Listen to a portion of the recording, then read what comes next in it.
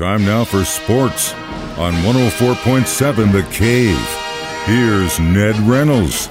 Mike the intern, Ned Reynolds in the studio. Thank God it's Friday. Well, all good things must come to an end, my man. It's a heartbreaker. Had such high hopes for that Missouri State Bears soccer team, thinking they would at least get past this round, but it didn't happen. That is the nature of not only sports, but of soccer in general, because it is of such a game that 1 point, 1 goal makes the difference, and that's what Creighton got. They sent one of their star players, a 2-time All-Big East performer. Creighton's in the Big East Conference now. Got him in the corner, double-teamed him. He got past the double-teamed, kicked the shot from the baseline, and it found its way into the upper corner of the goal, and that was it. Creighton won, Missouri State nothing. And end of the line for the Missouri State Bears, number 1, and John Leamy, number 1, because that was his final game as head coach. That's a shame to end it like that, but then again, that's the nature of the sport of soccer, and Creighton is the one who advances with an 8, now 9-7 record, and they head down to Tulsa to play the Golden Hurricane on Sunday in the second round of the NCAA. You're right, there were high hopes for this team. The Bears were 17-1 going into this game, had a magic year. But again, that's the nature of the sport, and Creighton is the winner. That's a doggone shame, but it does happen. It does happen. Speaking of good things coming to an end, college football is getting closer and closer to being over, and that means the heat is getting turned up. This weekend, we got a lot of great games. If you play your cards right, first one you should definitely watch, Michigan State, Ohio State, to kick off the day. I'm a little bit surprised at the spread in this one, too. Ohio State is a 19-point favorite. Michigan State's not. I think they're definitely going to give them a run for their money, for sure. Game's in Columbus, so anything can happen, but I think Ohio State probably wins this one. I'm really interested in Alabama, Arkansas. Alabama should win, but Arkansas has been playing pretty well, folks. They're a good football team. The Razorbacks are a 20-point underdog going into this one. There are a number of good games going on all across the country. Oklahoma has to bounce back, and they're playing Iowa State. Iowa State's a pretty good football team. Also a good team. Wisconsin. Wisconsin will be a dandy. Game. I think probably Wisconsin holds on. The Badgers are just an interesting football team. They'll blow you out when they have to, and then they'll play very close when they have to. They've been inconsistent this year, but so many interesting factors. A couple of them that are pretty big out on the West Coast. UCLA and USC, they play every year. Of course, it's an in-city rivalry. UCLA's in Los Angeles, and surprise, so is Southern Cal. Lady Bears are going out to play Southern Cal on Saturday. And the other game, the other big game, is the battle, and I don't mean this to be facetious in any way, but it's the battle of the high IQs. Stanford and California. They hate each other. They're not very far away. Berkeley and Palo Alto are just separated by, maybe 30 miles or so, somewhere around there. Maybe takes you about 5 hours to get there. It will, because one student body will block the other one. Anyway, they are both such highly regarded academic institutions. And their sports programs are pretty good, Cal and Berkeley, but they play each other as well, and they call that the big game on the West Coast. Yeah, it is the big game on the West Coast. Obviously, a K-State fan, and they're playing conference rival Baylor, so that should be... and you know who Baylor beat? Hey, anything can happen, brother. You know who Baylor beat last week? OU. I know, and Baylor has always got the Wildcats numbers for some reason. I don't know why. But we do have some local teams in the area that are still in the hunt in high school football. Is that right? We do indeed. And these they're borderline our coverage area. Thayer, for instance, is pretty much out of it down in Oregon County, but they're playing the defending state champions, Windsor, and that game's on Saturday. But we do have some others that really do fit into these circumstances as well. The game, I think, that is the focal point for a lot of area high school football fans will take place in Ava down in Douglas County. And that's the undefeated Ava Bears against the undefeated Lamar Tigers. That will be a terrific football game. They're both great football teams. Lamar, of course, is an 8-time and defending state champion. Ava is there almost every year. The Ava Bears have a terrific ball club. And that game's at 1 o'clock tomorrow afternoon down in Douglas County. Seneca plays tomorrow at Mexico, Class 4. And this will be another really good football game. The West Plains Scissors going to Hannibal, and they will play up in Hannibal tonight. And then another game tonight. This will be a dandy. The Lebanon Yellow Jackets and the Webb City Cardinals. Wait a minute, Webb City is there? They've had a down year. Yeah, they've lost a couple of games. It's been a down year. The thing about Webb City, they are a 15-time state champion. Monster. They know how to do things. No, they don't have quite the great team that they've had in the past, but they're so disciplined, so consistent.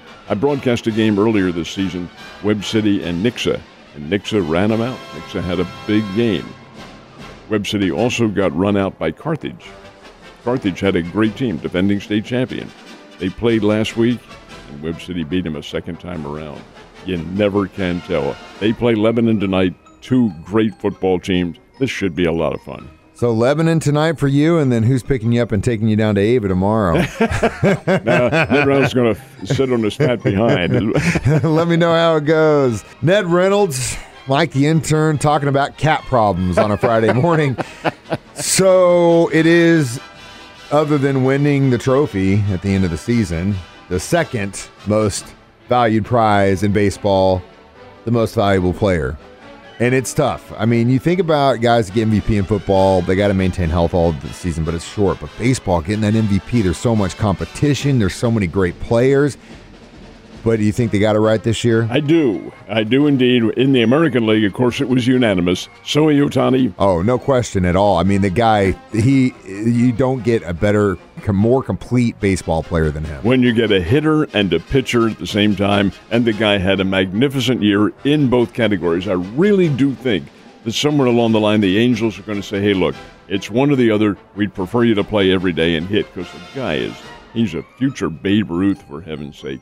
But he's a unanimous choice. There are very, very few ever unanimous choices for most valuable player. He gets it in the American League, and for a second time in his career, the National League winner is Bryce Harper of the Philadelphia Phillies. Harper had a magnificent year. He hit 35 home runs, and his batting average 309, somewhere around there, and had a bunch of RBIs, over 100.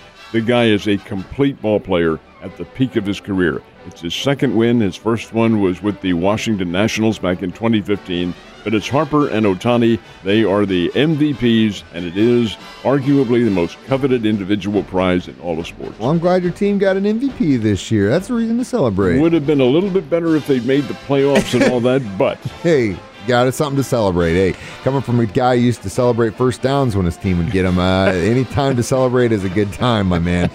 Speaking of which, we were due a dud, and I kind of had a feeling last night's Thursday night game was going to be a dud.